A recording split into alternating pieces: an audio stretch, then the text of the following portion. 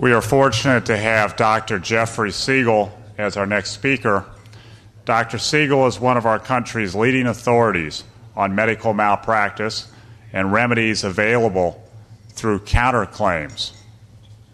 Dr. Segal graduated from the University of Texas and the Baylor College of Medicine, earning Phi Beta Kappa and AOA honors. He is a board-certified neurosurgeon who completed his residency at the Baylor College of Medicine and was a spinal surgery fellow at the University of South Florida School of Medicine. He is a member of AAPS. He will tell us about his company, Medical Justice, which helps physicians in 47 states fight back against the frivolous malpractice cases. Let's welcome Dr. Jeffrey Segal. Anyway, thanks. I think before I get started, it would probably be useful to get a show of hands to see if anyone in this room has either been the victim of a frivolous suit or if you know someone who's been a victim of a frivolous suit. Now, don't be shy. Raise your hands. I see. There we go. Pretty good show of hands. Well, I bring good news. I think there are mechanisms where we can use existing infrastructure to keep yourself from being sued for a frivolous reason. Now, by way of background, I am a neurosurgeon and I practiced for 10 years. In fact, I practiced in Indiana, which had a very pleasant environment for physicians as it relates to a tort environment. What do I mean by that? Well, in the 1970s, there was a crisis, and doctors were leaving the Rust Belt to go to the East and West Coast, deciding that Indiana was just not a good place to practice medicine. So the then governor was also a physician, said this needed to be fixed, and indeed he implemented substantive tort reform pretty rapidly, and it became a pretty good place for a physician to practice. Now, I practiced there until 2000, at which point I moved to North Carolina. So by and large, my background is such that I really wasn't exposed directly to the tort issues. I will tell you that after I left Indiana, everything went to hell in a handbasket, because you can see that Indiana has the #1 ranking for paid claims per 1,000 physicians. So it was pretty clear, and I think you'll agree with me, that I was the sole buffer keeping the environment in the proper place in Indiana. Okay, you may not give me that. Okay. So what does the tort system try to do, particularly as it relates to medical malpractice? Well, it has two goals, and I would consider them to be lofty goals. Number one is that the goal is to deter negligent acts, that is, to keep physicians from practicing in a way that exposes patients to harm. And then number two, to the extent that they create harm, to go ahead and make the patient whole, that is, to give the patient fair and equal restitution. Now, I think everyone will agree with me that these goals are met, would you not? Okay, I wanted to make sure that everyone in here had taken their lipoic acid and N-acetylcarnitine for their cognitive function. Stay with me on this now. All right, so we can all agree that frivolous cases exist. This is one of many that come out of my sizable file cabinet, and this is a true case. It relates to a urologist who performed a vasectomy. He did the procedure the way it was always done, and he explained to the patient in advance that X% of the time the vas deferens can recanalize, and that could create a problem down the road, but most of the time it's not a problem. And indeed, after the procedure, he performed a sperm count and did it again, I think, a month later, and it looked like everything was A-OK. Now, it turned out, sometime later, I think it was a year later, the patient's wife became pregnant. Now, the first thing that we would think about would be that the doctor clearly created negligence, right? No. And I think we can all imagine an alternative scenario that would explain this particular end result. It doesn't boggle the mind. But the first knee-jerk impulse was to sue the doctor, and he got a chance to experience the tort system for approximately 2 years, at which point the wife, yes, it was the wife, fessed up as to maybe she was at least 50% negligent. Next slide. All right, so, you know, when a doctor gets sued and a judgment occurs or a settlement occurs, even for $1, their name gets reported to the National Practitioner Data Bank. And in point of fact, the data bank was probably started with lofty intentions and worthy intentions. It was designed to keep physicians from traveling from one state to another, bad doctors from going one state to another and setting up shop again. And so the thinking is that if your name is in the National Practitioner Data Bank, you must be a bad doctor. Well, let's look at the statistics. The data bank launched in 1990, so we have 14 years of statistics. Okay, it turns out there are 200,000 entries for physicians in the data bank, most of whom have been reported only one time. So that means 1 out of 3 physicians in this country have their name in the data bank. And clearly there are doctors who were sued or settled a case well before 1990. And of course, there are very clever ways to settle a case and avoid having your name placed in the data bank with a corporate exception. And if we have time, I can certainly explain all of these little tricks and loopholes. But I can tell you that 200,000 people haven't figured it out. So we have a lot of people in the data bank. And I would posit that maybe these aren't all bad doctors. So what is medical justice? Well, it's an entity that I put together several years ago designed to do a couple of things. It was designed to keep physicians from being sued for frivolous reasons by holding proponents of these suits accountable in a number of different venues. My goal was to use existing infrastructure with law as it exists today to be able to give physicians remedies. And these remedies can be found in a number of different areas, including medical professional societies, occasionally licensing boards, and in court. So what do? The first thing we do is what we don't do. So when I launched this business, I thought that if someone sues you inappropriately, you just sue them back. And there must be some legal theory. It just shows you how naive I was when I started this venture, because it turns out there is a legal theory that you could readily use called malicious prosecution. It means that someone came after you and they did it with malice. And we've had discussions earlier today as to what malice means. And in the legal world, it has a very, very strict, or at least a very formal definition. But physicians really can't use malicious prosecution to go after a plaintiff or his attorney in a medical malpractice case for a variety of reasons, one of which is that more often than not, in fact almost all the time, there will be an expert witness who has come on board explaining to the attorney that indeed there is a case. So the attorney will be able to make a straight-faced argument saying, hey, look, I'm an attorney, I was a zealous advocate for my client, I did the right thing, I got a medical expert, one of your colleagues, who said that you screwed up. So yes, there may not have been any merit to the case, but I did everything I was supposed to do. And in point of fact, they would be right, that we would be hard-pressed to use the tort of malicious prosecution to fight back. So what do? We actually fall back on contract law. We have the patient sign a contract in advance when they see the physician to do 2 things. 1, they will not sue the doctor for a frivolous reason, not any reason, just a frivolous reason. And then number 2, and I think much more importantly, to the extent that that experts are used, they will use experts who are members of the same specialty and who follow the code of ethics of that doctor's specialty society. So more on that in a few minutes. So we talked about expert witness, at least I alluded to it, and those are the individuals who make or break a case. An expert is designed to explain to the jury how the standard of care was violated. And almost always you have to have an expert to prosecute a case going forward. Without an expert, there really is no case. Now, what we have seen is the building of rent-a-experts. That is, you can press Google, find rent an expert, and we liken that to something that is called witnesses having other rational explanations. And I want you to put the words together for me. Witnesses having other rational explanations describes some of the behavior of these individuals. I'll give you a couple more seconds for the other side of the bell curve, okay? More carnitine. Okay. So in any event, these are people that will say A in North Carolina, fly to California, say not A. They don't really care. The only thing they care about is the fact that they're getting paid. So to the extent they're getting a paycheck, they are they're guns for hire. I think more interesting to us are what we call the well-intentioned dabbler.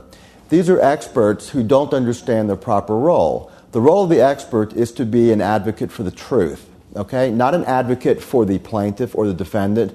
That's the proper role of the attorney, but to be an advocate for the truth. And I think well-intentioned physicians trying to do everything for their patient will also see the plaintiff as potentially their patient.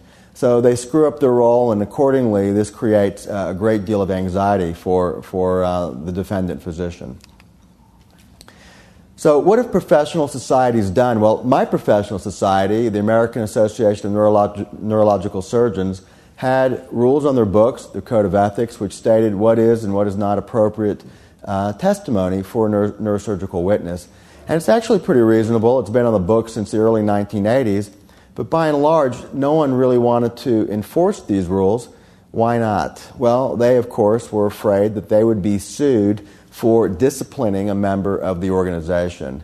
Fast forward to the mid-90s, and there was a lawsuit where a neurosurgeon named Dr. Austin testified. He testified about the standard of care in this case related to a cervical disc removal. And in that case, he said that if you get hoarseness after removal of a disc, that defines negligence. Well, I can tell you as a neurosurgeon, it is a risk of the procedure. We can't even see the nerve. So if it happens, it really is bad luck. And it's unrelated to anything the neurosurgeon did or did not do.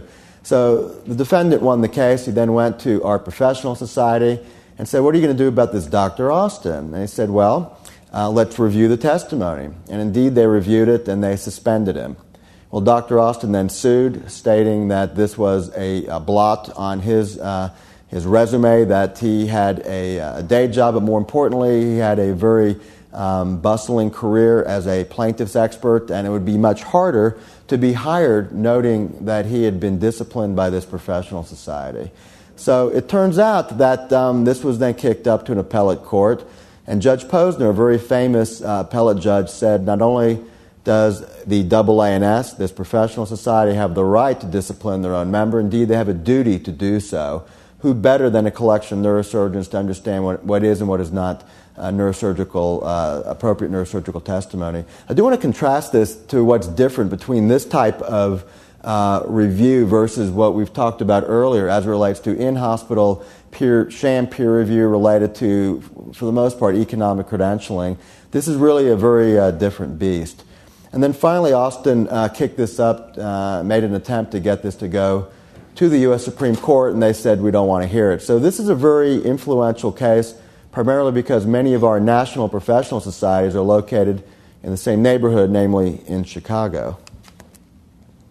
So we talked about the patient contract that they should sign, and indeed, patients are only too happy to sign this. We actually thought early on there may be some pushback, but what we've learned is that most patients view themselves as being reasonable and rational. And I can tell you right now that if a patient refuses to sign a contract stating that they're uncomfortable signing a contract stating they won't sue you for a frivolous reason, you may think of that as a red flag. Because now when times are happy, they're uncomfortable. Imagine how pleasant they will be when things don't go exactly 100% right. So our goals are threefold. One is to keep the physician from being sued in the first place. Number two, to try and get them dropped sooner rather than later, assuming that they're sued. And number three, to the extent that we fail and the case goes to court, to give them a collection of remedies to at least give them a sense of justice. So that was the theory. This is the reality, because we've been in business now for approximately 4 years and have a pretty healthy track record. So in Florida, the average doctor is sued at a rate of 10 to 15% every year. That's all Florida. If you go down to Dade or Broward County, you'll find that number is even higher. If you go into those counties, you cannot find a neurosurgeon who has never been sued. They've all been sued, most 3, 4, 5, some as many as 10 or 12 times. For our physicians in Florida, the suit rate is under 2% per doctor per year. So we've been able to, at least by using contract, to influence the filing of these suits up front. And I think we've been quite successful in keeping frivolous suits from entering the court system in a judicial hellhole like Florida. There we go. Now, there are many other states who believe that they should be called judicial hellholes or judicial latrines, Ohio being yet another one. So not to impugn the reputation of Ohio in general, but suffice it to say, there clearly are portions of Ohio, and particularly the northeast portion, where litigation is the order of the day, in particular Cuyahoga County. But in Ohio, they have something called the 180-day letter, which says, we're thinking of suing you, okay? We haven't sued you now, but we have another half a year, and likely we will sue you then. And historically, that's exactly what happened. Most of these cases turned into bona fide lawsuits, and they may have gotten dropped later, but the doctor would have to take the time to defend themselves. So what do? Well, we respond early, stating that Dr. John Doe is a member of our organization, and he has $100,000 at his disposal to file countersuits and counterclaims against any and every proponent of a frivolous suit. What have we seen? We've seen that most of these 180-day letters evaporate. That is, 80% turn into nothing, only 20% turn into a suit. So the before picture is that almost everything became a lawsuit. The after picture is a very few turn into a bona fide lawsuit. This is a real case. This person came to us, a general surgeon, after he'd been sued, and it turns out that it was related to a laparoscopic cholecystectomy that he had performed. And I'm not a general surgeon, and I'm pretty much parroting how he described the procedure. But as he was pulling out the gallbladder, a tiny piece of gallstone fell into the peritoneal cavity. And apparently what you try to do is fish it out with a laparoscope. And if you can't, you're left with a fork in the road. Either you fillet the patient open and try to take it out with an open procedure, or you sit back and watch it, the risk, of course, being an infection. So this patient weighed approximately 350 pounds, and the doctor was less than enthused in terms of choice A. So he opted to watch the patient, and he watched the patient for quite a while. Now, interestingly enough, he was sued, and the expert in this particular case said, "You mark my words," and this testimony came out 7 years after the surgery. He said, "You mark my words, there will be an infection. Not there might be, but there will be an infection." So he came on board with medical justice. We sent notification to the opposite side of his coverage, and unfortunately the case was not dropped, and it went to court 2 years later. And it was kind of interesting because now that the witness was on the stand, he said, "I got to tell you something. Now that 9 years has gone by, I think the likelihood of there being an infection is quite low. No negligence, case over." So we thought this was a win. We were pretty happy, and we were so excited about this, we thought that we would publish this in a journal. And it would look something like this. Now, we've all read this. There we go. We've all read the surgery text. I think it's the Yellow Sabbathson text, which talks about the near certain infection from year 0 to 7. Then, of course, the significant decrement in rate of infection between 7 to 9 with our N = 1, and the single variable, the medical justice offense. Let's hear the wolf pack now, okay? Okay, good.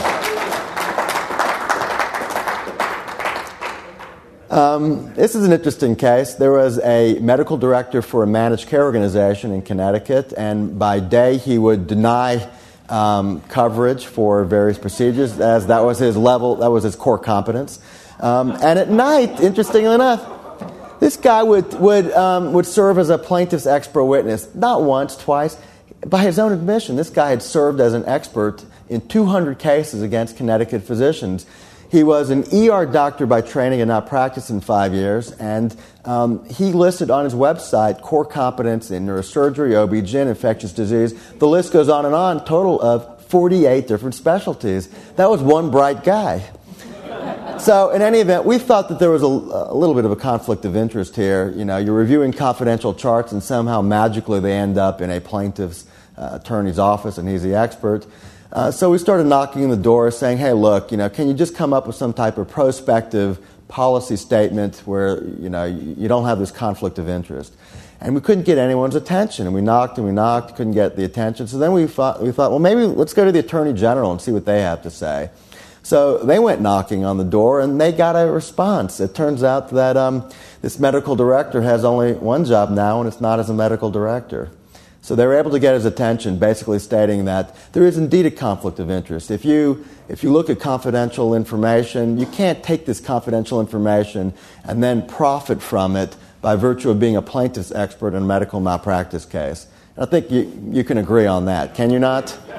Okay. Not yet. So we like to call these things emerging issues, things to worry about. Just when we think we've heard it all, there's yet something else. So in this case, it was a workers' comp system, traveler's insurance. The patient was treated by a neurologist for seizures, gave him Dilantin. I don't think he even saw the guy again. And then unfortunately, he goes out drinking and driving, and they say he may have had a seizure, turns the car over, and he becomes a quadriplegic. And we can all agree this is a horrible outcome. And so Travelers says they're not going to pay this guy his disability insurance. So he fights that for 2 years, and they say, we're going to pay you, but we need you to do one thing for us. You need to help us make a case and sue your neurologist. Sue him for not turning you into an alcohol rehab program or whatnot. And the guy says, you're going to pay me my money? And he said, yeah. I said, write me the check. And so they wrote the check. They couldn't find this guy.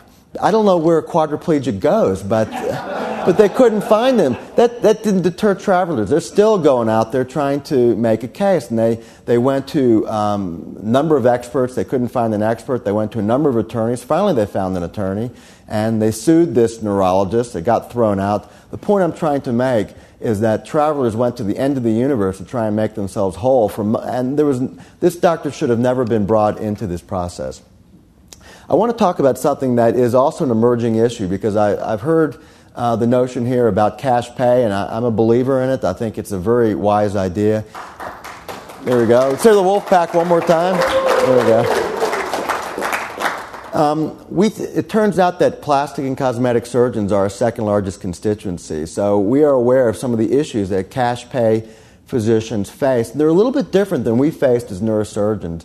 And one of the issues is that they want their money back. That is, they don't, at least for plastic surgery, they don't like the outcome, and they believe that this is like a toaster. You go to Walmart and you get your money back. And our argument has always been, we'd be delighted to give you your money back for the facelift you just got. Just give me back your face, okay? So I bring it up only because this is an emerging issue. You should be aware of it. We've been very proactive in diplomatically tiptoeing and getting people to understand that what they purchase from you is your time, and you can't get your time back. This is not a commodity. So we've got a lot of core competence in dealing with this issue also. We have about 1,500 physicians on board. Most have found us after they've been sued, just like the way they find Andy after they found themselves on the wrong side of the law. And ask for his help. And I've seen the work that he does in the amicus briefs, and they're absolutely brilliant. More wolf pack here? Okay. We've had a number of plan members drop from lawsuits. Our doctors don't get sued as frequently. And finally, I think we've been successful in leveling the playing field and giving physicians a sense of justice. We add one more thing called the peer program. The peer program is a collection of volunteer defense experts. Normally, both experts for plaintiff and defense are paid handsomely. The attorneys bring that fact out, and the jury just discounts it on both sides.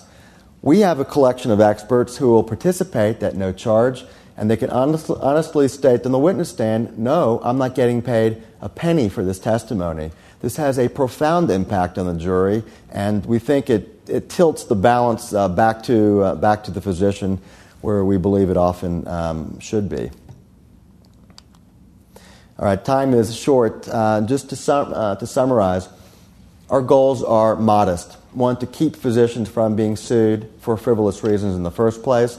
Number two, to the extent that they are sued, to get them dropped from a case sooner rather than later. Our timetable is in a matter of weeks, not according to the attorney's timetable, which would be a matter of months to years. And finally, to give physicians viable remedies, namely a sense of justice. Now, I'll close by just giving you some comments as to what the bell curve of our members state. On the one hand, we have an individual who says, I hope your service continues to grow so that we all might begin to practice compassionate rather than defensive medicine. And someone who's a little bit angrier said, attorneys and plaintiffs act as though they are shooting fish in a barrel. Now the fish are armed. Thank you.